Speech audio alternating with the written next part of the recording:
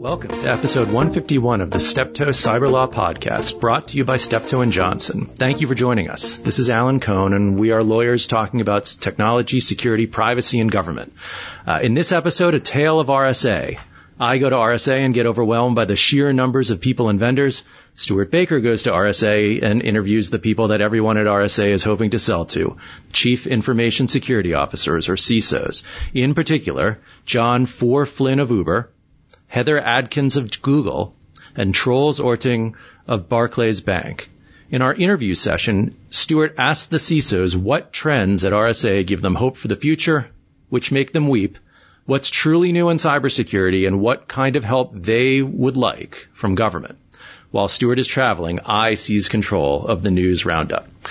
I'm also joined by Maury Shank, former managing partner of Steptoe's London office and now advisor to Steptoe on European technology and cybersecurity issues, as well as a private equity investor and director of technology companies. Thanks, Maury, for joining. Glad to be here. And I'm Alan Cohn, formerly the Assistant Secretary for Strategy at DHS and now of counsel at Steptoe. So let's get started. At RSA, there were some pretty interesting public statements from some of the keynote speakers. So Brad Smith from Microsoft calls for a cyber Geneva Convention. Maury, what did you think about that? Well, I thought it was an impressive suggestion and from an influential private source. He called for the cyber Geneva Convention was about basically asking governments to commit not to attack civil infrastructure. And he had a companion suggestion that private tech companies should commit to play only defense, not to go on the cyber offensive, which Stewart, who's one of the leading advocates of Hack Back, might not like very much. But I thought both proposals were generally positive contributions to trying to reduce the escalating level of conflict online. Yeah, it's a good thing that we're doing the news update this week instead. It was interesting, Brad Smith, in addition to kind of calling for those two things, he makes the statement that just as the Red Cross is the neutral entity under the Fourth Geneva Convention, that so too the tech sector should be kind of the neutral digital Switzerland that assists customers everywhere and retains the world's trust. That's kind of a lofty position for the tech sector. Yeah, and the tech sector is not a unitary entity, although I guess Switzerland has its cantons. Maybe somebody needs to suggest that there would be an entity, an international organization or something to deal with this, although we don't want it to become a new regulator. Who knows? Maybe something like that is needed. Yeah, it's interesting. Brad Smith calls for a kind of a new technocratic agency to administer a convention like that. But of the tech sector, he really points to, obviously, Microsoft, but also activity by Amazon and Google and Facebook to lead in this area. Which may not necessarily be the tech industry players that, for example, the Europeans might look at as the pinnacles of neutrality in the world. Yeah, I probably wanted to avoid a regulator, and in a little bit, we'll come on to the EU proposing to regulate robots and the problems with regulators. Well, before we get to robots, we'll talk a little bit about one of the other keynote speakers at RSA, Chairman Mike McCaul. The Republican congressman from Texas who chairs the House Committee on Homeland Security, gave a speech at RSA as well, where he announced or restated his opposition to backdoors in encryption. He made the explicit statement, creating backdoors into secure platforms would be a huge mistake. And by doing so, McCaul lines up with senators on the Intelligence Committee, who have taken a similar stand, along with former security officials such as Michael Chertoff, the former Secretary of Homeland Security and senior Justice Department official, and Michael Hayden, the former director of both the NSA and the CIA. However, he lines up on the other side of the current Justice Department leadership, including Attorney General Jeff Sessions and FBI Director Jim Comey.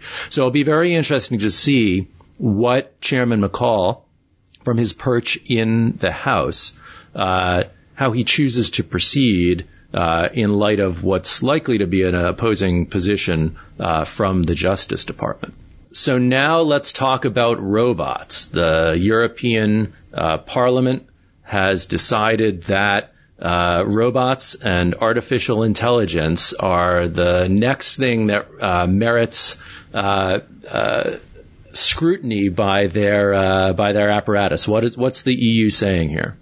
Well, I'm going to propose a new term today that I want to sell to the world. It's the EU hammer, and it comes from Maslow's hammer, which is the principle, if all you have is a hammer, everything looks like a nail. And in the EU, the main task of the EU is regulation. And there's an inclination to regulate everything, which is one of the things that led to the Brexit vote in the UK. And there are some other concerns about this. But on robots, they have adopted a broad resolution that calls upon the European Commission to consider various studies and regulation. And it starts with whereas from Mary Shelley's Frankenstein's monster to the classical myth of Pygmalion through the golem to the robot of Carl Chapek, who coined the word, we fantasized about intelligent machines and et cetera. And it continues in sort of a similar lofty vein, talking about ethical issues and the need for a regulator. In some areas, it does things that may help industry, suggesting that we need to set liability for autonomous vehicles. But this is really the potential beginning of quite a broad study of regulation of robots and artificial intelligence in the EU. We'll see where it goes. My bet is that the EU will be relatively regulatory, as they tend to be.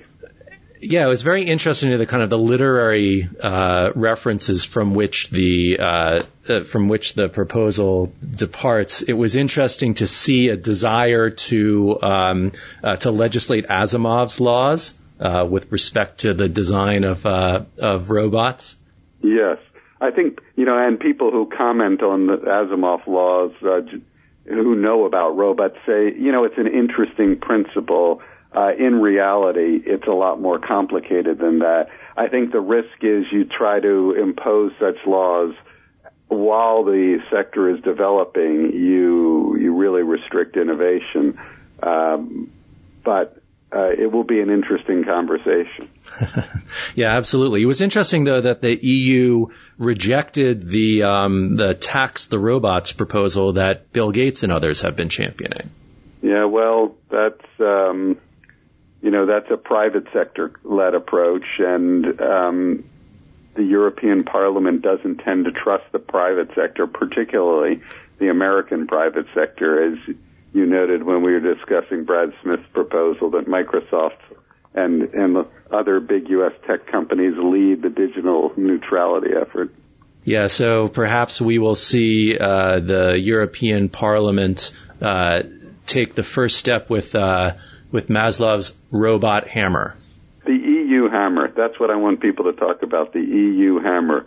That's I'm selling it to the public. Feel free to use it. Well, I want it to be the EU robot hammer. So the EU robot hammer. Okay, I'm willing to go with that. There you go. All of our listeners should hashtag that on their favorite social media platform. All right. So now our next edition, our weekly edition of Turmoil in the White House. It is out like Flynn and in with McMaster, and what's the impact on cybersecurity? So, as our listeners most likely know, retired Lieutenant General Mike Flynn resigned last Monday, ostensibly over his misleading of the vice president over discussions that he had held with the Russian ambassador prior to the inauguration. And yesterday, the president named active duty Army Lieutenant General H.R. McMaster, who's another warrior scholar along the lines of David Petraeus and Jim Mattis, as the new national security advisor. While the general opinion is that this was a tremendous upgrade, I channel Stewart here to say probably over the last few national security advisors, the question of what this means for cyber hasn't really been explored. McMaster authored a report on Russian tactics in Ukraine in 2014, including Russian use of offensive cyber operations and information warfare. And he's reportedly a Russia hawk along the lines of Defense Secretary Mattis and others. In a 2014 interview, McMaster said that he thought that cyber terrorism and cyber espionage were significant threats, and that the cyber domain was a contested space every day. He stressed the need for resilient command, control, and communication systems and for disrupting enemy capabilities in the context of military operations.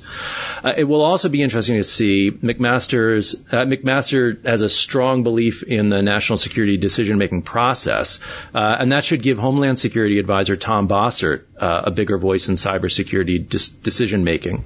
And many of us see his hand, along with those of cyber experts in the executive branch agencies, in the revised draft executive order on cyber that was circulating last week and that we discussed previously on the podcast. So stay tuned, further developments to be seen in this area. And also relating to the White House staff in the executive office of the president and elsewhere are reportedly using encrypted messaging apps to communicate. The app that has been pointed at is an app called Confide, which is an encrypted messaging app that includes disappearing messages and anti-screenshot protection. And it's speculated that either this app or similar apps are being used to transmit information outside of the executive branch, perhaps to the press or others, in the uncertain environment that we find ourselves in now. Confide app launched in 2013 as a secure app for executives. However, the features of disappearing messages and anti-screenshot protection also make it appealing for anyone who wants the benefits of end-to-end encryption, combined with that ephemeral nature of the message. And it's rumored that actually Malcolm Turnbull, the Prime Minister of Australia, has also mentioned that he uses Confide, as well as other secure messaging apps. Now, it's interesting, almost as soon as this news became public, comparisons to other encrypted messaging apps, particularly Signal, emerged, pointing out that Confide's encryption was closed source and proprietary, and it means to perhaps undermine it and perhaps take some of the public relations benefit of being mentioned in these kinds of releases and hitch onto them. It's also been reported that EPA workers are using Signal to communicate with one another, and there seems to be a race towards the use of encrypted messaging technology across the administration. This raises interesting Presidential Records Act and Federal Records Act questions, which perhaps we'll wait for Stewart to return in order to discuss more broadly. So, back to Europe and this question of who else are the Russians hacking. Maury, there was some discussion this week of potentially hacking of the French elections. Yeah, the French president, Francois Hollande, suggested that his government would take measures to prevent election hacking, and the implication was that it was the Russians behind it, as is suspected for the recent U.S. election. Although Hollande did not mention the Russians objected strongly. Yeah, I think the bottom line is it's clear people can mess with elections, and it's not just specific hacking. It's not necessarily tampering with votes, although that's a fear too. But just people pay attention to news reports. I thought it was interesting. There's Nick Bilton, who writes in Vanity Fair, came out a few weeks ago and basically said, you ain't seen nothing yet. The video technologies will allow video clips to be circulated, which don't have to be true at all. And, it may start to be very difficult for people to know what's really happening what's really being said by election candidates. Yeah, that ability to transpose faces and voices and statements in video clips, making it appear that individuals are saying things that they're not actually saying is pretty frightening, especially because as people have become more concerned about fake news, we've often used video clips as kind of the evidence that we look to say, no, this actually happened. Yep. Although I recently went to a debate here which reenacted the Putney debates, which were an important set of debates in the Glorious Revolution here in England 350 years ago. And there was an American commentator who pointed out that in an early U.S. election, I think the election of 1800, one of the candidates got it out that, and I should know which president this is, but I don't. It might have been Jackson, but got it out that his opponent had died, which was not true. And so, that sort of seems more significant than the stuff we've had recently. So this is nothing new, but we've got some exciting things ahead. Yeah, most certainly. All right, a couple of last quick hits. Our friends at CrowdStrike have brought suit against NSS Labs. CrowdStrike, obviously a cybersecurity firm, filed suit on February 10th against security product testing firm NSS Labs, seeking to restrain NSS from publishing CrowdStrike comparative test results. That injunction was denied on February 13th, and NSS went ahead and published the results on February 14th.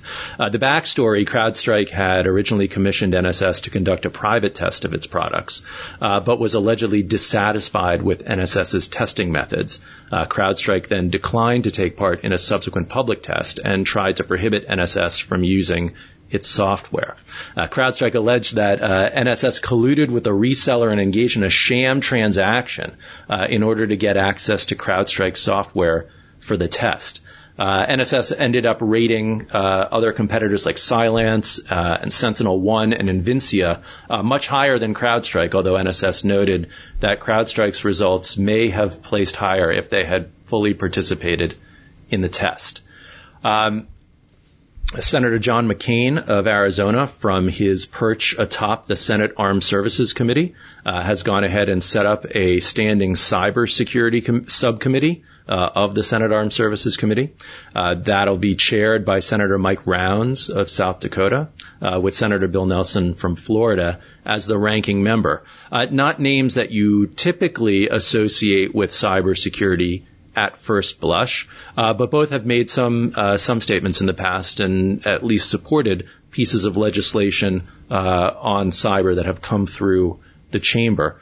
It's possible that the cybersecurity subcommittee could investigate Russian hacking, but it'll likely look at other issues surrounding military cybersecurity doctrine and the U.S. response following a cyber attack, including this question of whether that response should be civilian or military-led, which is an interesting question and one that we'll have to see how the subcommittee and others address it. And then finally, Yahoo gets a particularly expensive haircut. Channeling Stewart, that'd be like almost as expensive as a Bill Clinton haircut.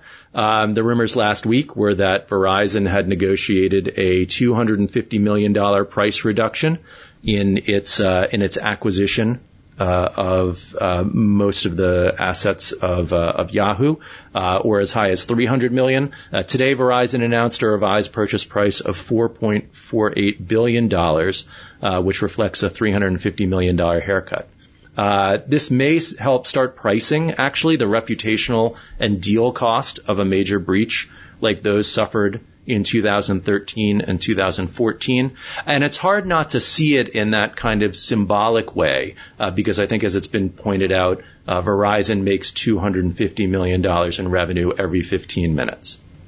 So with that, let's turn to Stewart's interviews with John Flynn of Uber, Heather Adkins of Google, and Troels Oerting of Barclays Bank.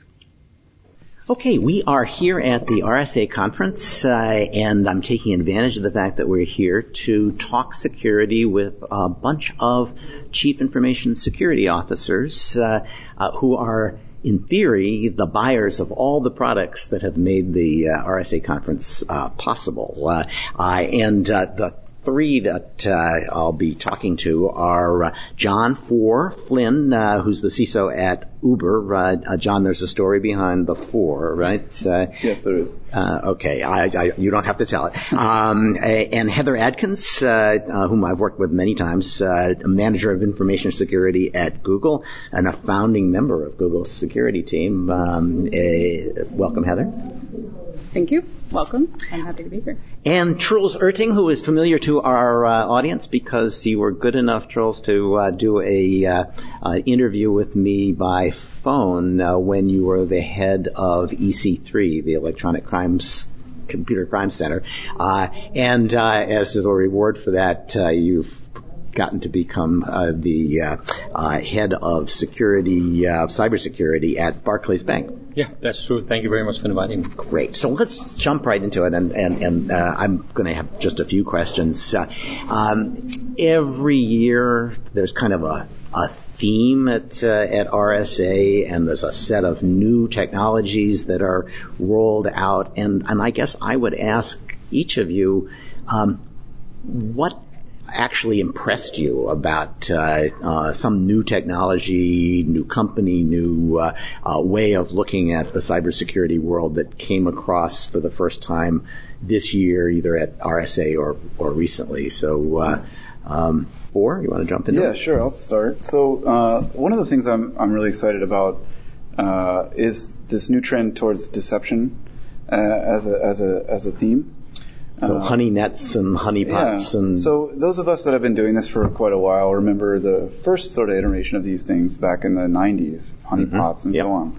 And I think what happened there was a lot of people deployed these things, and we found that there wasn't really much reason why attackers would ever come across them. Right. They were just kind of sitting on their own in your network, and you were sort of hoping for an attacker to opportunistically find them.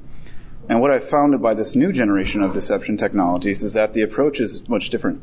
So in security, one of the big problems you have as a defender is what's known as the asymmetric challenge, right? Where an attacker only has to find one way in, whereas a defender has to watch everything. Exactly. And so what I'm excited about is this new phase of deception technologies are one way you can turn that around on your attacker by controlling your environment, whereby if you take things like controlling your endpoints and your host by pushing configuration and what some people call breadcrumbs out to your endpoints, it causes your attackers to basically not be clear when they're doing the lateral movement phase of the kill chain as to which direction to go in your environment and which set of potential targets is a real versus a fake asset. And is the basic idea that as soon as they touch a fake asset, you know? Exactly. There's no reason for anybody to be touching that asset if they aren't a bad guy. Yeah, I mean, one approach to detection technology is to build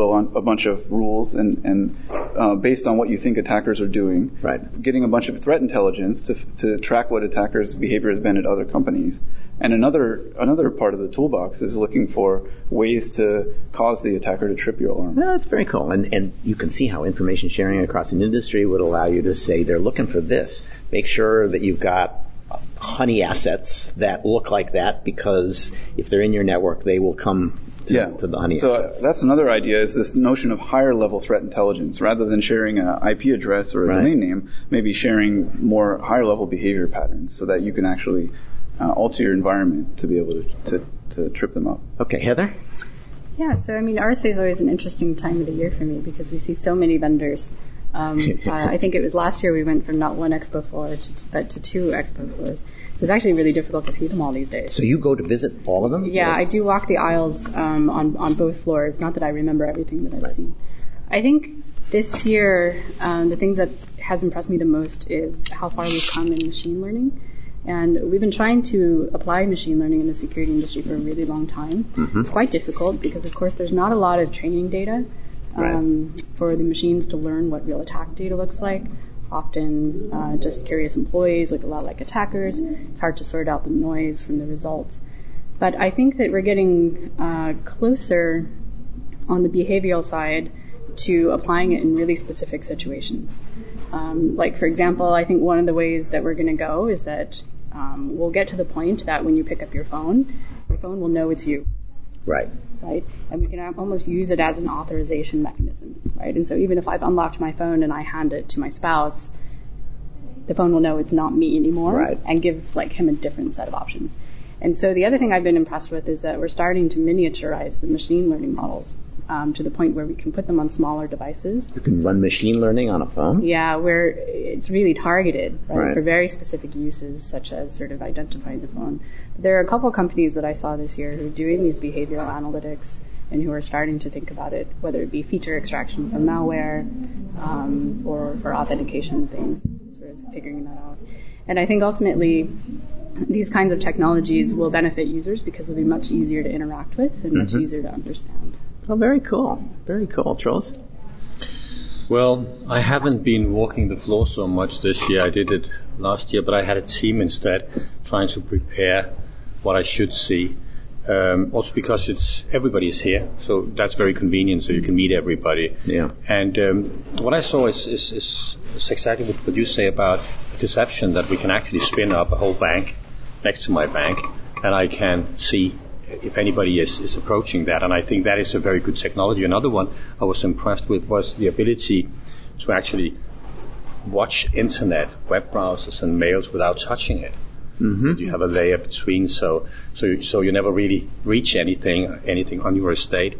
And then I'm very concerned about the insider threat in general terms. We have 142,000 employees and loads of contractors, and the controls, the balance between a bank is almost a software company these days, right? So we try to innovate and be an open and very, very dynamic organization on one side. We invite 50 million customers inside our network.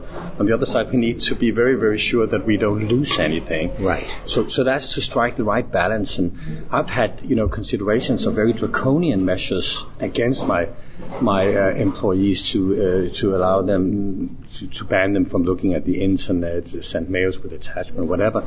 But I've actually seen a number of tools in this conference that enables me to do a lot of monitoring, but without closing any gaps and automatic reaction. And I think that's the balance that we need to strike, so that we still can be innovative, but we can still maintain the information, because I'm really concerned about somebody who either steals my information or wipe my estate from the inside.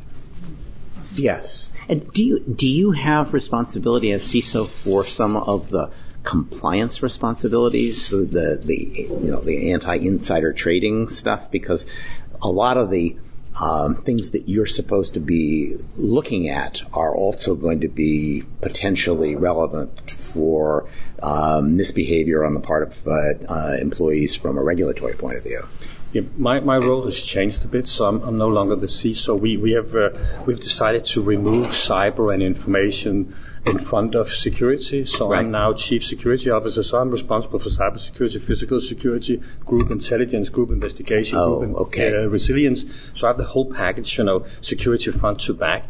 And that gives me the ability to also, because I think that the adversaries, they don't, cyber is a tool to get something, information, money, whatever you want. But they could do it in many ways, also from the inside. And if I go to the darknet, I can find advertisements on people who are searching for Barclays insiders on the darknet, right? Yes, of course. So I'm, of course, concerned about that, and also by rogue employees and whatever. So I think it's a balance. So everything counts for me to get all these information, and exactly what you say, we pool them in a huge data lake.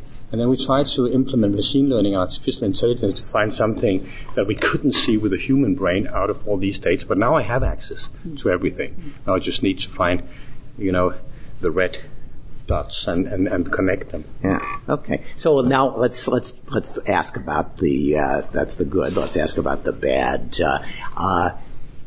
Is there something that you're seeing in this area, or maybe not seeing in this area, that's particularly disappointing or appalling? So Heather, I'll start with you. I think the one thing I really love about the industry is that we have lots of ideas, and people get VC money, and they're able to start a company. And I love this idea of experimentation and prototyping, right? And I really see that in the field. I think a lot of these solutions only fly, however, when you build them right into the platform so that users get them when they buy the computer. I always make the security industry analogy to the car. Like when you buy your car, you don't go to the seatbelt manufacturer and then install it yourself, or the airbags or the roll bars. It's built inside, and the fact that those come from different places is completely transparent to you. And so I think one of the things that I'm most disappointed about this year, maybe not disappointed, but expecting to come very soon, is for some of these really great ideas that are doing well, for them to just automatically get built into the platform, whether that's a phone you buy or a cloud platform or a laptop or whatnot. So that argues for sort of what we saw with Microsoft in the 90s, right? That everything collapses into the operating system in the long haul, which sort of discourages people from innovating because they think, I'll make money for 5 years and then I'll be collapsed until the I would disagree with that, because if the innovation hasn't produced results, then you'll have new innovators in the space. Right. Which is why it's still not a solved problem for us. Okay. Troels, and disappointments? Well, I think there is more out there that I've seen, so it's a question of my own disappointment that I haven't had enough time to see all the innovation, which is one thing. There is a tendency to this is a bit of game of clones, so there's a lot of overlap. So they're very, very close in there. Right. Once something is hot, everybody has it, even if they don't. So you see this a bit, and then I think, but that's again pointing towards myself, is that I think that we as big customers needs to be more active in the innovation, because I think I know who will attack me, not even who is attacking me, but actually also in the future. So I think we need to be even more involved in putting up the criteria. This is what I want you to help me innovate, instead of waiting for people to show me something I might use. Right. So I think this is. We've done that with Google. We have a number of accelerators. I think that we should do even more about that. And I think that there is potential here, but it's a disappointment for myself that I haven't taken up this a bit more structured, I would say. I can't help thinking that between Microsoft, Google, Facebook, and the 6 largest banks, that's half the cybersecurity budget of the world, isn't it? Yeah, and I think we'll come towards that a bit.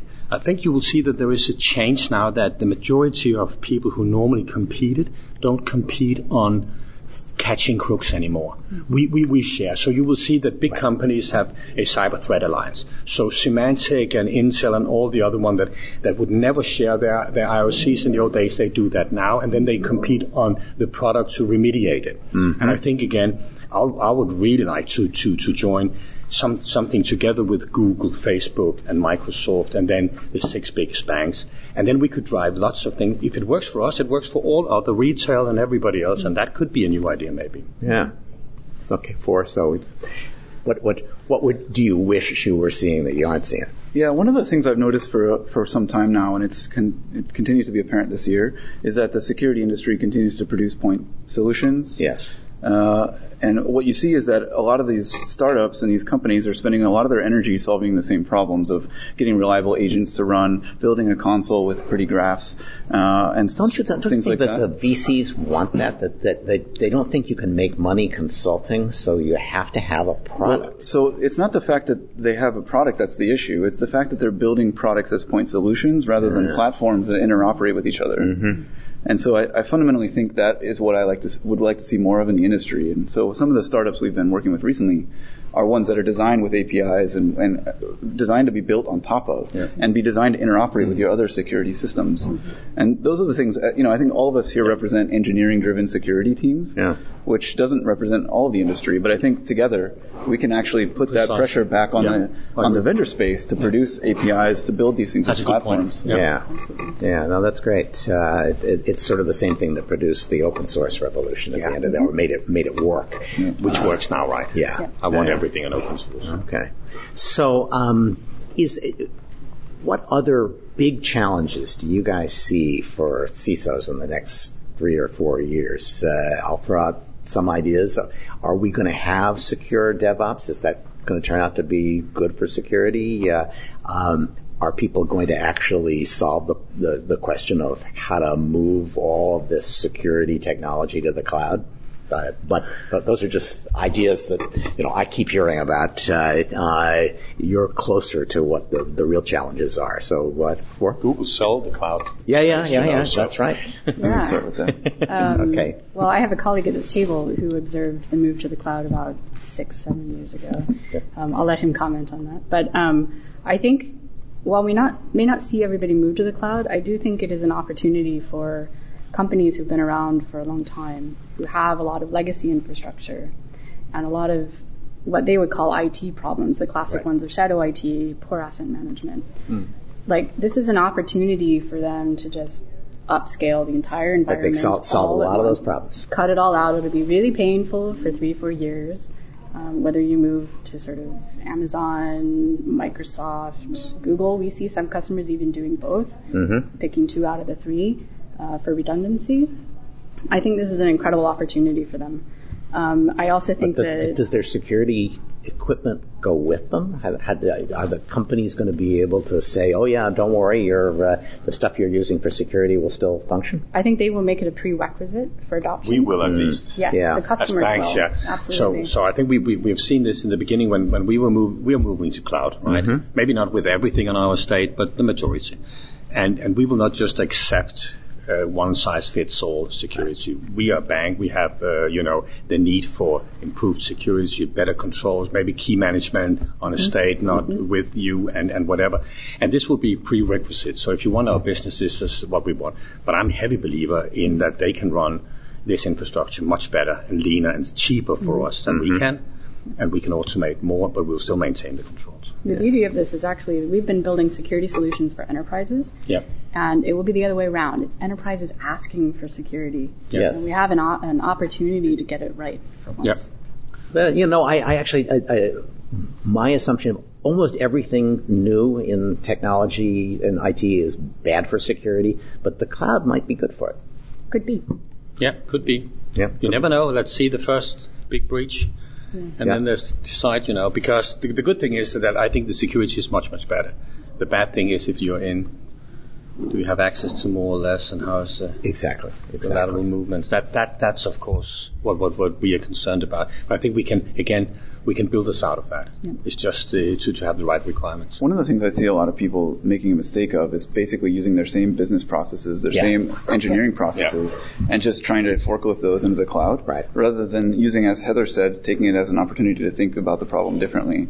We recently put a blog post out about a serverless architecture that we've released and discussed publicly about how to actually leverage serverless architectures to solve security problems. Oh, neat. And so, you don't actually just need to take a Windows machine and run it in your cloud service. You can actually rethink how your services work along the way and actually reduce a lot of your attack surface as well. And the analogy is the same as in the old days where we have a paper-driven thing. That if you just copy-pasted that and put that on a computer, you didn't really gain anything. Exactly. So what we're doing now is not copy-paste our big data centers and put them in. Now it's rethinking the whole thing now. That is a big opportunity. And that's also why I think you're right that it could be a they did productivity studies on the electricity revolution, and they discovered that in the first 10 years of electrifying factories, it produced no productivity gains at all because people just moved electric motors to where they had the old systems. And it was only when they realized that they could use electricity to take the power to any place and start reorganizing their production lines that they started getting productivity gains. So it's a very similar thing. Well, okay, so let me close up. And this is, one of the things that the government is thinking about doing, at least I hope they're thinking about, is solving some of their problems. The way Heather suggested is move to the cloud, abandon or transform all of those legacy systems and improve security at the same time, which, they have more legacy systems than anybody on the planet, I'm sure.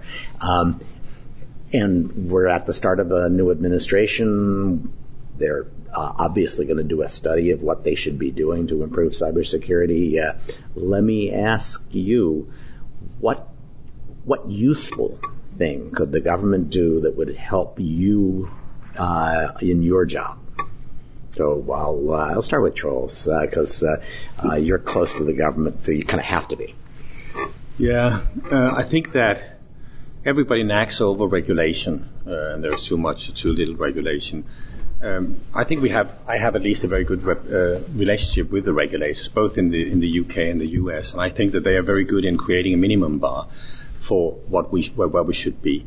I think what we need, first of all, is the ability, and I don't think it's so much on the government. Maybe it's to create the right rules, but my ability to exchange intelligence with my colleague banks are very limited due to various privacy settings. So I don't really have. So you have many channels that exchange information that is outdated and thin, and you cannot use it, right? But the real deep information is difficult, and I think that is key that we can do this a bit. Otherwise, it will be very, very difficult to do anything. Then it will be a lot of bicycle thefts instead of that you can pool it and say, here you have an adversary that you need to do. So you're talking my language, because I am notorious for saying that I think the biggest enemy of security is privacy. That the privacy campaigners, it's at least something that we need to consider, and I think we haven't found the right balance. So if you have full privacy, you have no security, and the other way around. But I think we probably, after the various Snowden and whatever, you probably tipped it a bit to the privacy settings, which I'm not sure will be beneficial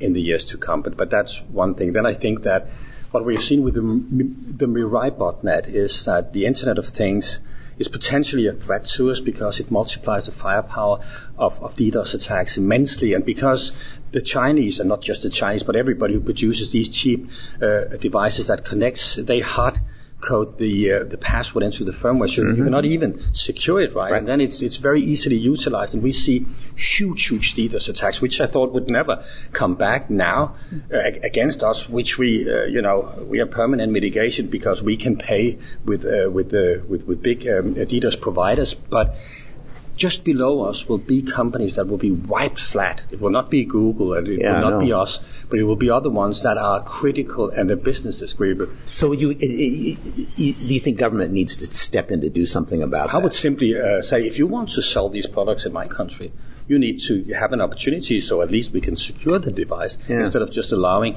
that it can be sold without any security features. So DHS did produce a set of 8 or 10 principles that they thought for security of IoT devices that I thought was, a pretty good start. It's not regulation because they don't have any authority to regulate, but it at least said if you wanted a regulation, you could start with the list they had there, and it was things like, it needs to be upgradable.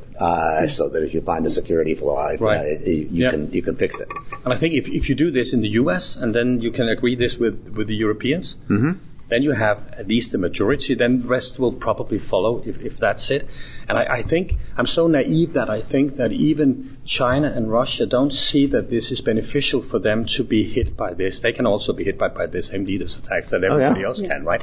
So I think that this is where we could create norms at the internet. Yeah. When I was a police officer, I could investigate rape and murder all over the globe because we have rules for that. So in Russia and China, wherever.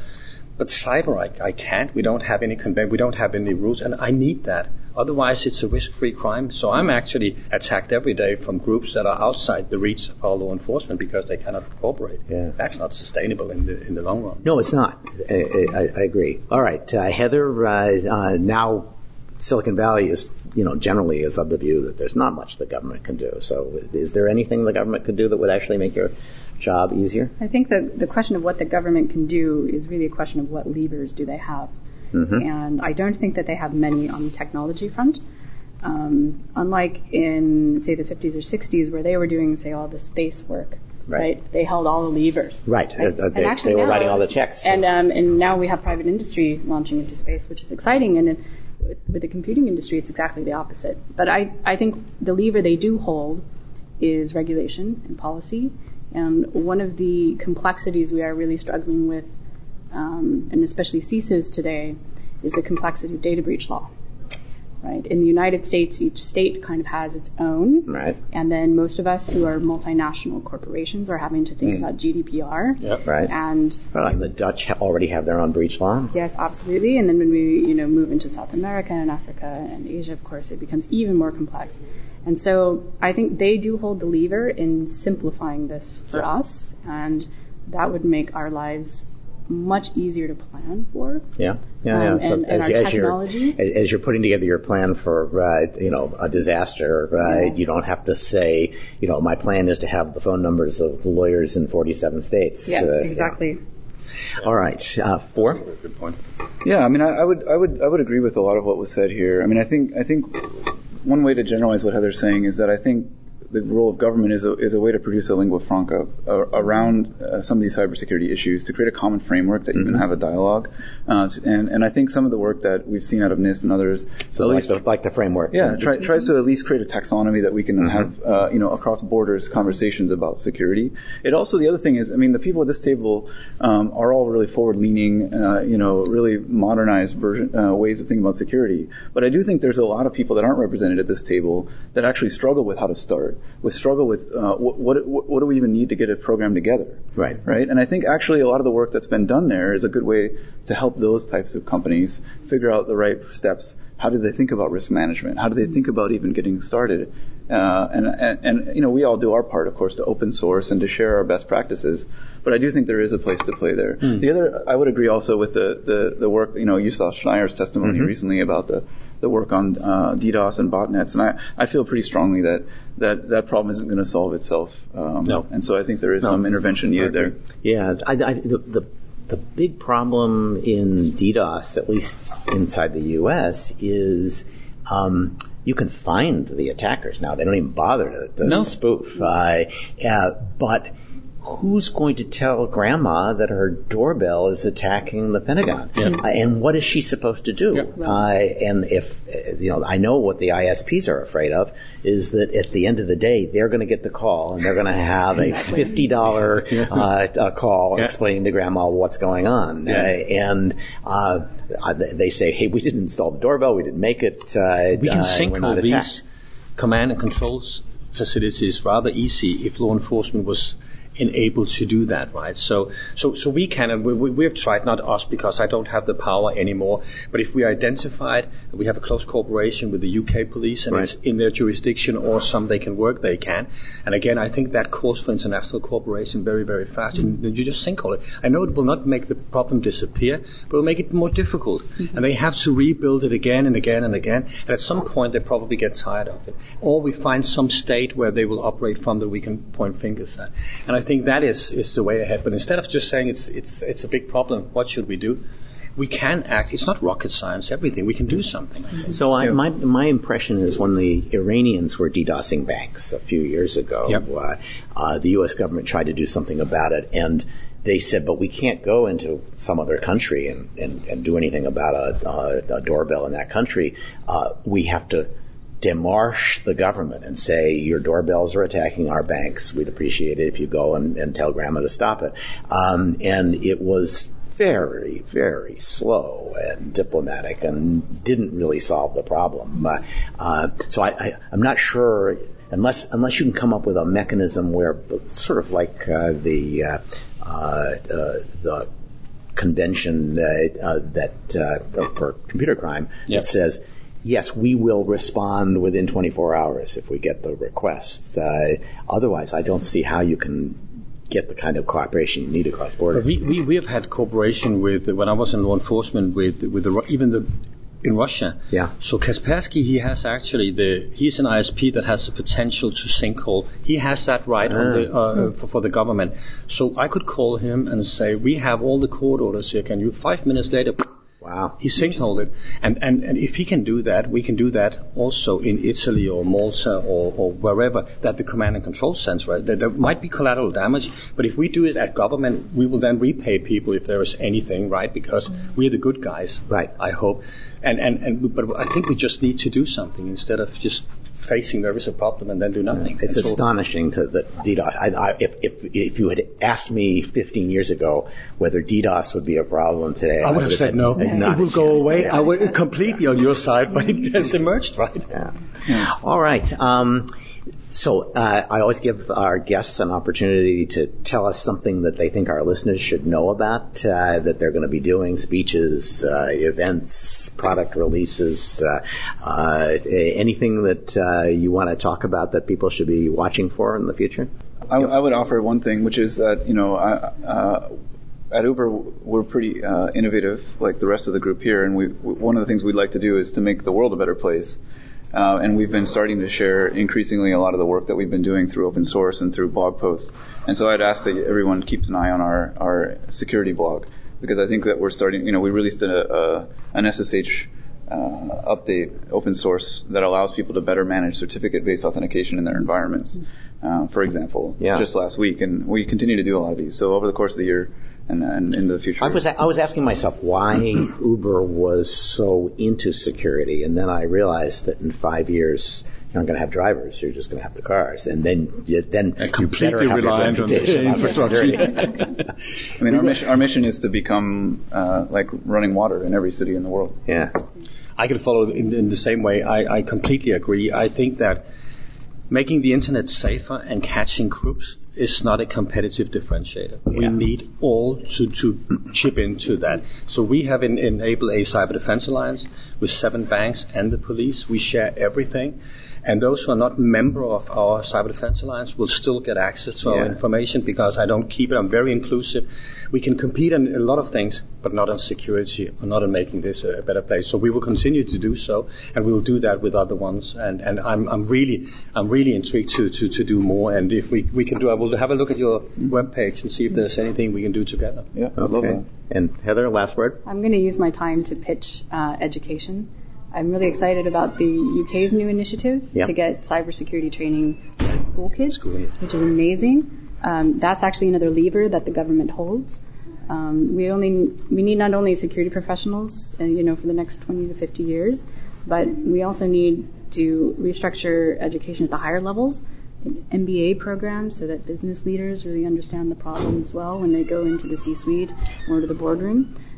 So I would just pitch, let's rethink education as well. Okay. So, Troels Oerting, for Flynn, Heather Adkins, thank you so much. This was a great discussion. Thanks, sir. Thank you. All right, thank you to John Flynn of Uber, Heather Adkins of Google, and Troels Oerting of Barclays Bank, and of course to Stewart Baker and Maury Shank. As always, the Cyber Law Podcast is open to feedback. Send your questions, your suggestions for interview candidates or topics to cyberlawpodcast@steptoe.com. Alternately, we are always open to receiving good reviews on iTunes and on other podcast aggregators. This has been episode 151 of the Steptoe Cyberlaw Podcast, brought to you by Steptoe & Johnson. Don't forget, if you suggest a guest interviewee and they join us on the show, we'll send you a highly coveted Steptoe Cyberlaw Podcast mug. We hope that you'll join us next week as we once again provide insights into the latest events in technology, security, privacy, and government.